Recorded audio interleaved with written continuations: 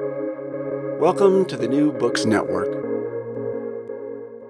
Hi, and thanks for listening to the New Books in Jewish Studies podcast, a channel on the New Books Network. I'm your host, David Gottlieb.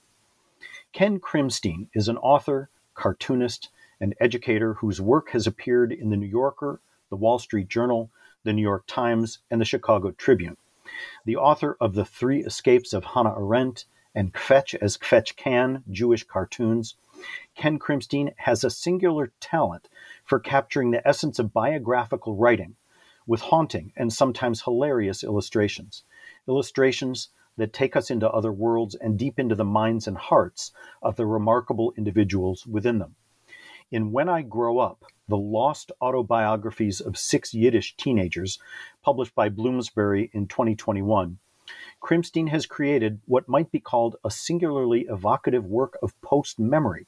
His illustrations illuminate the long-lost autobiographies of 6 teenagers written on the precipice of World War II in a Yiddish world that would soon be utterly destroyed. As with his work on Hannah Arendt, Krimstein's When I Grow Up submerges us in a world of ideas and passions that we had thought were extinct but which he makes newly immediate. The result is a work that shows teenagers doing what they've always done, struggling to understand the world, to make meaning, and to find an outlet for their passions. In the process, we find ourselves in their world, and our world is utterly changed. Ken Krimstein joins me today to talk about this remarkable book. Ken, thanks so much for being here. Thank you for having me. So, Ken, first tell me what you consider yourself. Are you an artist, an illustrator, a cartoonist, a historian, a storyteller? When you describe yourself to people, how do you describe yourself? It's usually kind of different every time, but I know that we've got the podcast, so I was thinking about it, and I went back to something that I had discovered when I was doing my Hannah Arendt book, something that Walter Benjamin, one of the great inspirations for Hannah, talked about. Maybe I'm a chronicler. I'm definitely a storyteller, and a historian, because this is nonfiction. But I'm trying to bring the past alive in a fresh way and in a true way. Yeah. So it's like a chronicle, perhaps. That's really interesting. And when I was preparing to speak with you, I went onto your website and I looked at your cartoons, which definitely are stories, but they take up really the absurdities of modern life. Things like, commuting, hot air balloons, the absurdly overheated real estate market, and of course, relationships. But your books have focused on Jewish themes. And it's interesting that you've illustrated in both the Hannah Arendt book and in this, When I Grow Up, you've illustrated very complex and deeply felt biographical writing. Could you tell me a little bit about what draws you to that kind of project? Yes, I mean, I am very, very interested in people, in time, and in place. I am a cartoonist, and as you say, I do sometimes observational gag cartoons, but those are stories too that talk about moments in life that are true.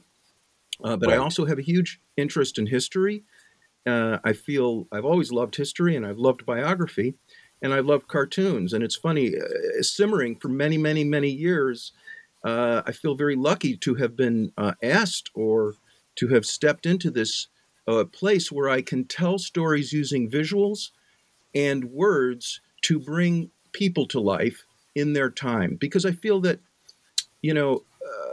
yes, you could say that, for instance, something that I'm working on right now, you could say Albert Einstein came up with E equals MC squared.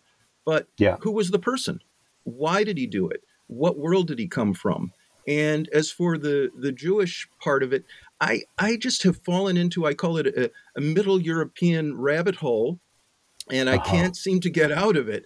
I find that That's so much interesting. what has informed the things that I value in life, whether it's Hollywood movies from the 1930s or sort of expressionist art or certain types of writing, emerges from that that world. And then, it's every book is a process of discovery, and my roots go back to what I've dubbed Yiddishuania. So it's personal, but it allows me to tell stories in a way that excite me and hopefully Uh-huh. excite others. I did want to ask you where your people come from. Yes, well, my people come from Ukraine, and my people Mm-hmm. come from Vilnius, Mm-hmm. Mm-hmm. uh, Minsk, Berdichev, and then they track their little diaspora through Vienna over to London, where they resided for quite a while, and then skipped over to America around the turn of the century. But it's funny. I was working on this When I Grow Up, and I I realized one thing that linked all of this area and even more, including my wife's people, kind of come from Bessarabia, is Yiddish. So I thought the Yiddish vernacular was really the nation without a borders. But yeah, after I finished the book, Right. my mom said my bubby came from Vilna, and I used to go to the Vilna Stiebel on the west side of Chicago with her when I was a little girl. Right. Wow. So, Ken, I wonder if for our listeners, you would just tell us the story of this book and how it came to be. And especially, if you would tell us how you came to be the second person in 80 years to be able to hold these stories in your hands. Yeah, it's like most things that happen, it was unexpected. I literally stumbled into a talk that was being given by YIVO at a local synagogue here near my house because they were serving, rugula. But Jonathan Brent talked about these discoveries of this collection and this article in the New York Times, and in YIVO, which I didn't really even know that much about at the time, which was a very, very important organization in Eastern Europe at that time. One of the things they did was they wanted to find out what the future of the Yiddish-speaking population was going to be. So they did an ethnographic study in the 1930s before the war. No one knew the war was coming on. You don't know that when Right. you're living it. Right. And Right. it was, and interestingly, Max Weinreich, who was the head of YIVO, had gotten a Rockefeller grant. I mean, I've put this all together since then and studied at Yale, among other places, and met some distinguished African-American anthropologists and scholars and learned about similar things that they were working on in the South. And he took this inspiration back to Vilna, to the capital, and said, we're going to do an autobiography contest anonymous for kids. And they're going to tell us the truth and we'll offer a little prize. And I could only imagine the response, but he got it through. So they started fielding questionnaires, and over close to 800 rolled in through Over the the course of 1930s. how long? Through the 1930s. There were three waves of the Okay. competition. The Mhm. largest was, sadly, 1939. And so these had to be anonymous because they were wise enough to know that teenagers wouldn't really spill the beans if their parents could find out what was going on. But they had Right. they devised a coding method so that whoever won would get 150 zlotys, which was not an insignificant amount. In any case, Mhm. they came in, and the way it was being judged, and again, this is, you get into the language, and it was, Yeah. we are not going to give any prizes for flowery prose. We are not going to, just tell us the truth. And it was daring stuff.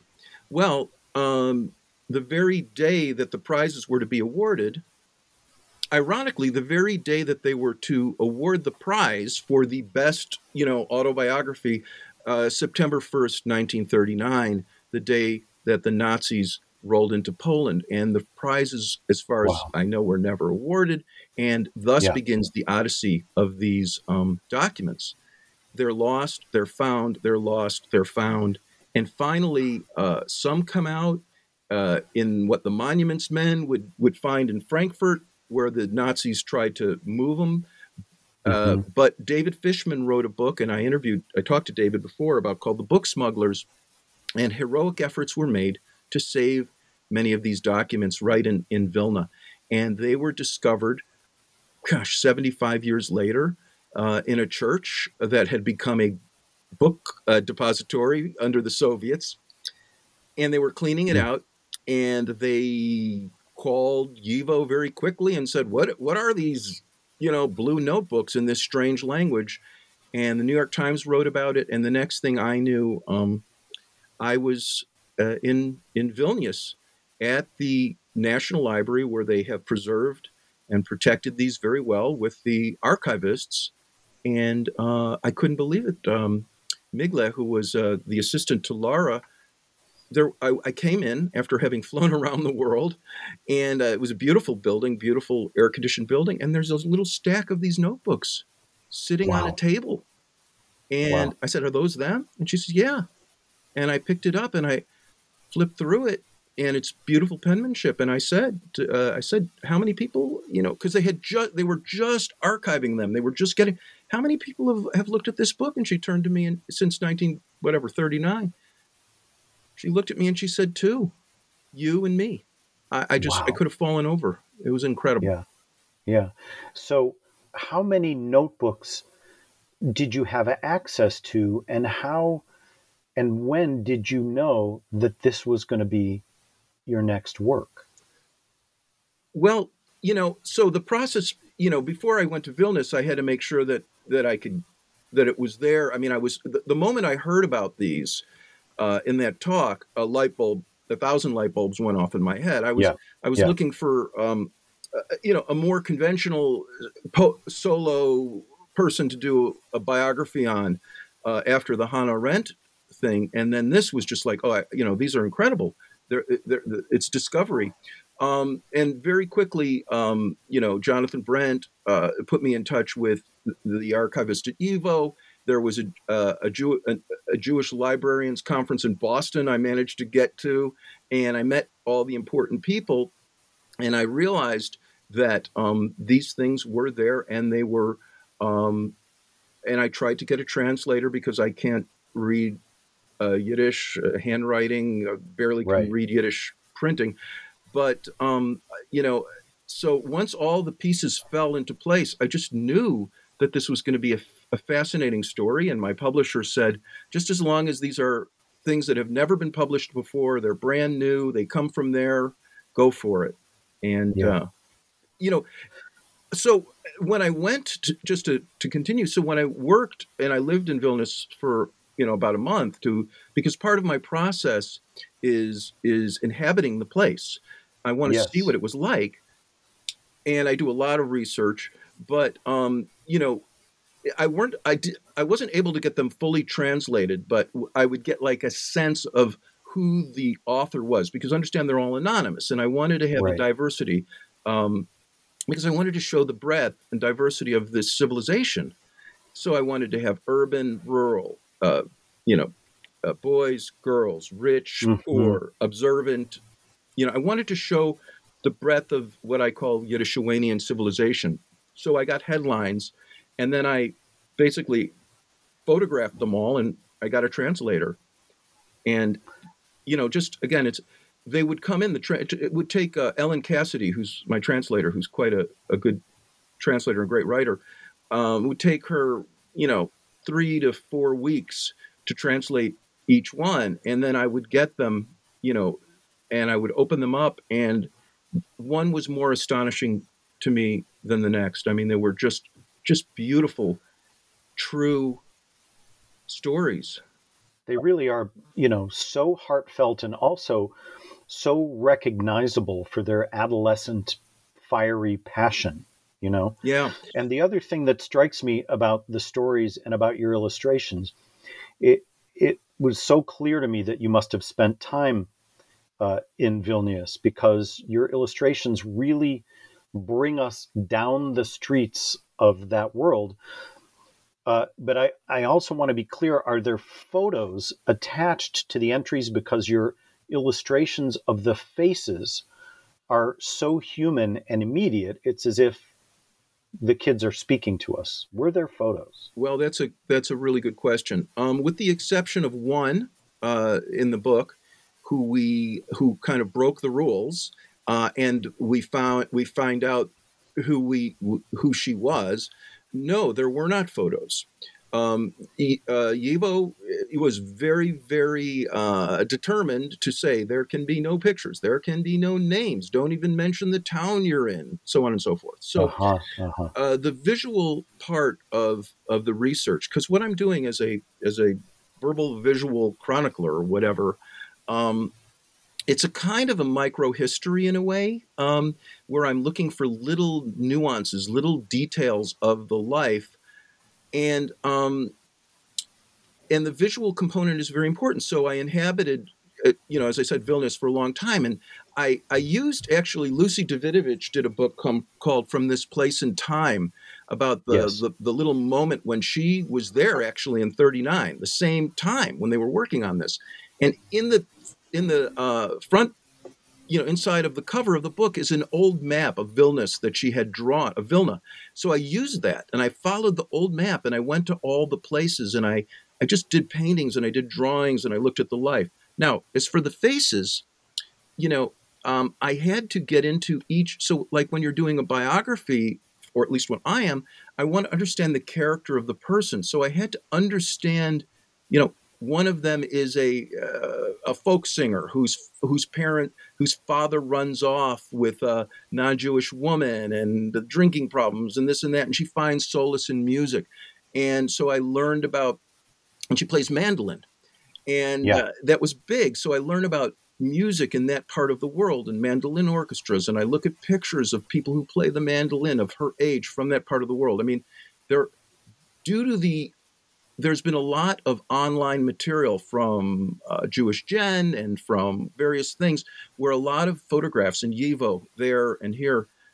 I had to just keep accumulating a lot of imagery to inspire me. What would a girl who felt like that be like? There's another girl who came from a richer family, and her father was a kosher butcher, and there were 8 daughters in the family, and he passes away, and she's a proto feminist. She wants to stand and say Kaddish, and she says it, and the men from the synagogue run up and say, "No, you can't do that. God doesn't listen to women." And so I had to read about Jewish women and liberation in the observant community, and I had what would a 19-year-old of that ilk in that part of the world look like? And so, and the amazing thing was, as I do the photo research, one of the things that was incredible is the barriers start to break down. The people in Kovno look like the people in the Bronx, and they're wearing the same fashions, and they're using the same hairdos, and they're watching the same movies. And this to me was opening up a world that I just I had no idea. And so the visual part of it, yes, it's extremely important. And, luckily there is a lot of resource material out there. And so, for instance, in one of the situations, a kid says, "I had my bar mitzvah, and in the day, my parents had a party and they invited everyone in town. But at night, we played records and danced all night." And I could sort of remember, my bar mitzvah and whatever. But I wondered, what did record players look like then? And so I got, I found them. That wind up, what kind of record player existed in Vilna at that time? So for me, that visual research is as important as the other kind. It's so interesting. This surfaces lots of other questions and observations, one of which is you have a beautiful illustration of an Underwood typewriter with Yiddish letters on it. Yes. That one of the authors is using. So it's clear that you researched all kinds of objects, and what these objects and what the clothing and what the records tell us is that even though this is a vanished world, it's really a world that's recognizable, immediately recognizable and tangible to most of us, because you've captured a place and a time when modernity is colliding with tradition. And teenagers are super sensitive to the inconsistencies and hypocrisies between tradition and change. And the kids who've written these things are recognizable to us as ourselves, or as kids that we might have been, who are both trying to embrace and also rejecting the world that their elders are handing them. Yes, I mean, it's the very definition of a generation gap that I kind of remember from my, when I was a kid hearing about it. And we think there was a generation gap in the 70s or whatever. I mean, think about these kids in the 20s and 30s in this world where you have, airplanes, radio, movies, electric light, atomic energy, whatever. And it's the consistency of the fact. I mean, you look for inspiration in so many places, or I do when I'm diving into the research, and I have to lean a little bit into my own life to make these stories, to understand who the passions of these kids are, because I'm not doing what Max Weinreich wanted to do. He wanted to do an ethnographic study. I'm using this as evidence, as inspiration, like, I'm misusing, if you will, what he wanted to do to allow a window in. So, teens will make their own fun, and also life narratives. And I talked to a professor at Northwestern who's done a lot on Dan McAdams, done a lot on personal narratives and how we can learn from that. And even the thing about autobiographies is even the mistakes are valid, And, yes, I loved that about it. And the other thing that really struck me in this narrative was, as an artist and as a writer and as a historian and as a human, I think the Holocaust is just beyond my, I mean, it's beyond anything that I could possibly ever attempt, in a head-on way. But this moment of looking at it before, as I say, 9/10/2001 in New York, as opposed to, exactly, is like, oh, so these are people, these are just teens. And the wonderful thing about teens, and, I've raised some teens, I was a teen. Yeah, you're right. They're gloriously intelligent and massively ignorant at the same time. What a wonderful subject to draw to. Absolutely. I'm a scholar who focuses on issues of memory, and I'm interested in how Judaism hammers home the imperative to remember, which includes taking to heart and commemorating events, places, and times at which we were not, strictly speaking, present. We're to act as if we were. We're to believe, in a sense, as if we were, but we weren't.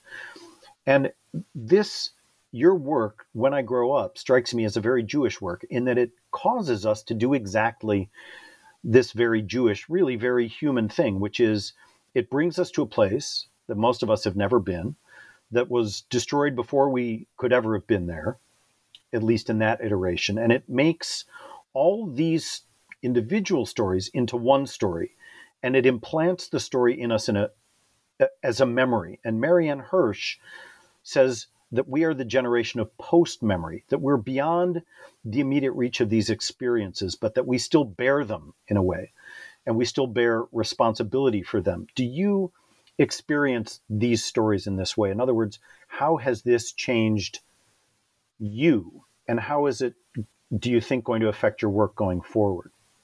Well, it has absolutely changed me. It's affected me very, very deeply. I mean, I got to know each of these people, and I pray that through human ingenuity they survived. They were anonymous, so we don't know. It's interesting when you were talking about that. It reminded me of a little bit of some of the things that Elie Wiesel talks about, bearing witness, and even if you can't, and I was lucky enough to be able to even talk to Ariel Berger, who had been the student of Elie Wiesel, and and I saw Wiesel speak a few times, and I just think that I was very, very lucky, very privileged to have access to this, and to be able to kind of in my own way, yes, bring this world and it's very poignant. Also, they don't have names. We don't know their names for the most part, but they're Right. people. Right. And in a way, their names are the entire length of their autobiography. And by the way, they were supposed to be limited to 15 pages, and one of them that came in at over 100 pages. I couldn't fit it in, but that was their Wow. name. He couldn't say his name, but Yeah. he wrote it. Right. So yeah, I think it struck me very, very deeply, and I felt that bringing this forth as something for other people to experience is, that's what history I hope can do. It can give us a window into another time that's true and can inform us, because this seemed to me to be a hole in history a little bit. I mean, Yes. personally, I kind of, and I knew a little bit about sort of the image of, with all due respect, I think Sholem Aleichem is like one of the greatest geniuses of all time, but maybe that kind of cliched image we have of the shtetl life, and on the other hand, the horrible pictures, but what happened in Yes. between, Yes. and, Yeah. and it was Yeah. vital and vibrant and real and Yes. diverse. It's interesting because the world that you depict has lots of boundaries, but they're blurred. They're becoming blurry. And the boundaries, this is a hard work to sort of characterize or categorize, like your work on Hannah Arendt. It lives between written and visual culture, between history and memory, and between, I would even say, biography and philosophy, just to mention a few.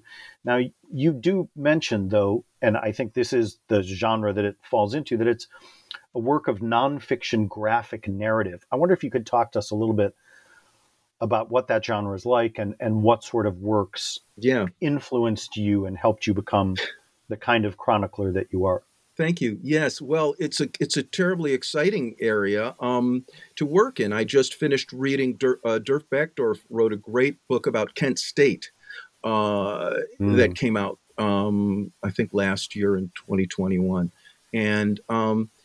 And of course, we have the first person memoiristic one, which is, Maus by Spiegelman, Yes. which is, Right. really defined the category, in, if you will, in many ways. But I actually, have done a lot of deep thinking about this, and I love, it's telling stories that are based on real things, and definitions are troubling. I just try and make it as honest as I can. I don't try to put fake stuff in there, because it somehow, when you put something fake in it, and I know you write too, and somehow when you're doing something maybe not fake, but you fudge it or something, it's less Yes, than. right. And when you put something true in, if you get the phone right, it's better. I don't know why that is. It just is. So, but so I was actually, and I was thinking about this. I was very inspired, again, by a woman that people do not know enough about. And I had to learn about her. I didn't even know she existed. Her name is Roberta Strauss. Her married name is Roberta Strauss Freulicht. And she was the editor of Classics Comics in the 1950s and 1960s. And she was also a historian, and she also was a pretty radical, she ended her career as a pretty radical writer about the Jewish people with some controversy. I knew nothing of this, but I used to read, I got from my great uncle, the Classics comic version of, the Civil War or World War II. And that's what they were doing. They were trying to tell stories in a non-hokey way.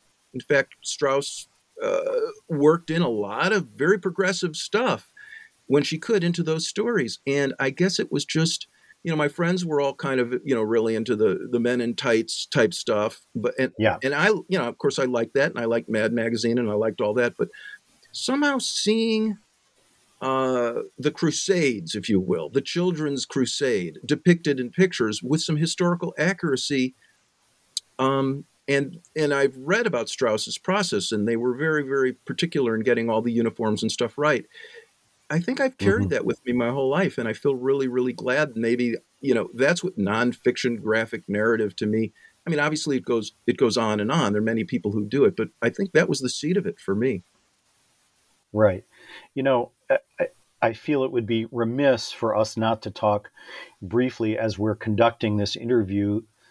Russia's war in Ukraine is in its fourth week, and we're watching now in a way that we've never really been able to before.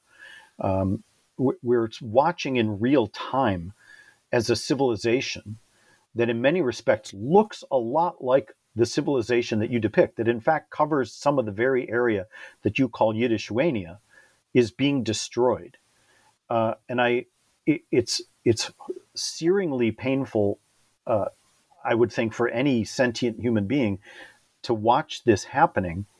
And I'm wondering, as you reflect on what you saw in the world, what you saw in Vilnius in terms of what was still immediate and vibrant and there that people from the 1930s could have recognized, and what is utterly changed. Was the past sort of alive before you? Yeah, I mean, you bring up a couple of big topics. I mean, obviously, the idea of what's going on in the Ukraine now is it resonates. I can't stop thinking about teenagers there now and what they're going through and the stories that they have, and I wonder if they're getting out now in TikTok or social media or Yes, whatever. right. I mean, right.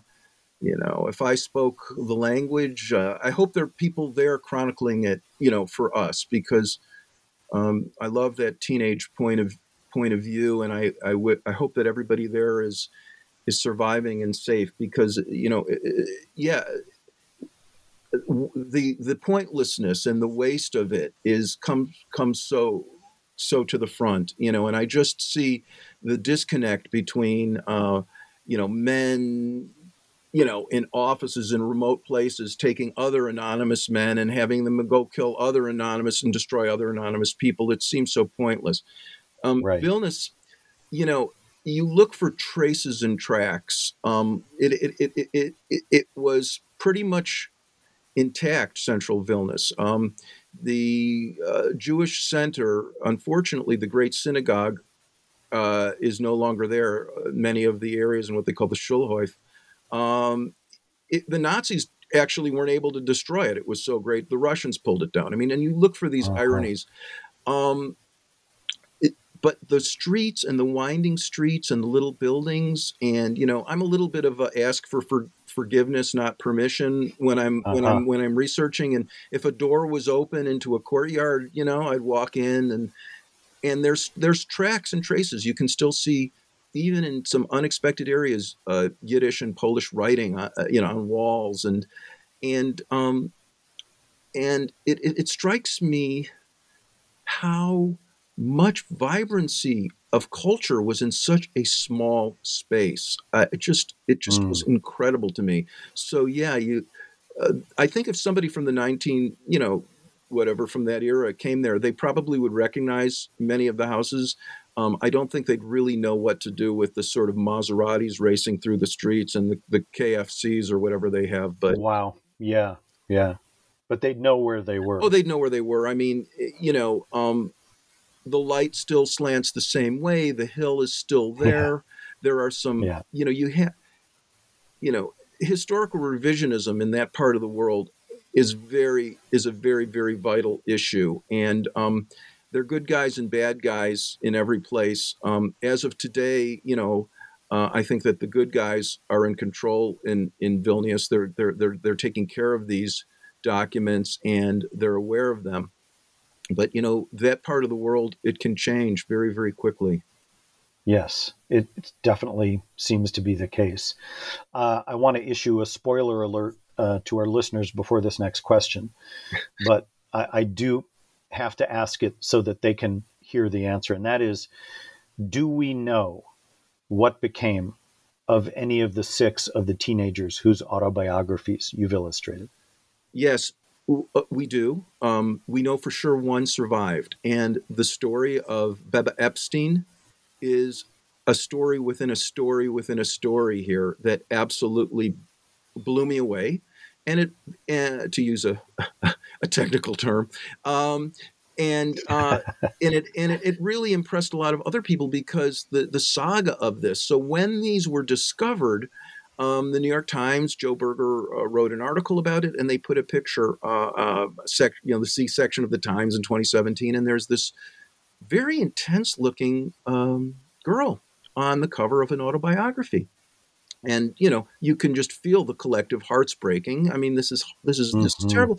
And then they get a call. That's my mom. What? That's my mom. God. She survived, and it turns out that yes, one person we know for sure survived, Beba Epstein, and her son, who I connected with very early, Michael Leventhal.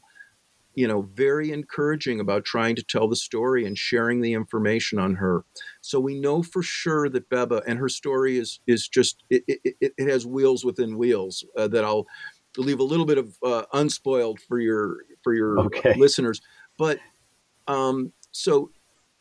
but I will say that at the very end, Michael, sent me a picture of Beba with her grandkids and his kids, and I had to include that. And I kind of, one doesn't want to, get too particular, but I kind of thought, like, see there? Yeah. See there? Yeah. Humanity will survive. Now the others, right. We've tried, there were, we know, sometimes they didn't always hew to the rules. And in one of them,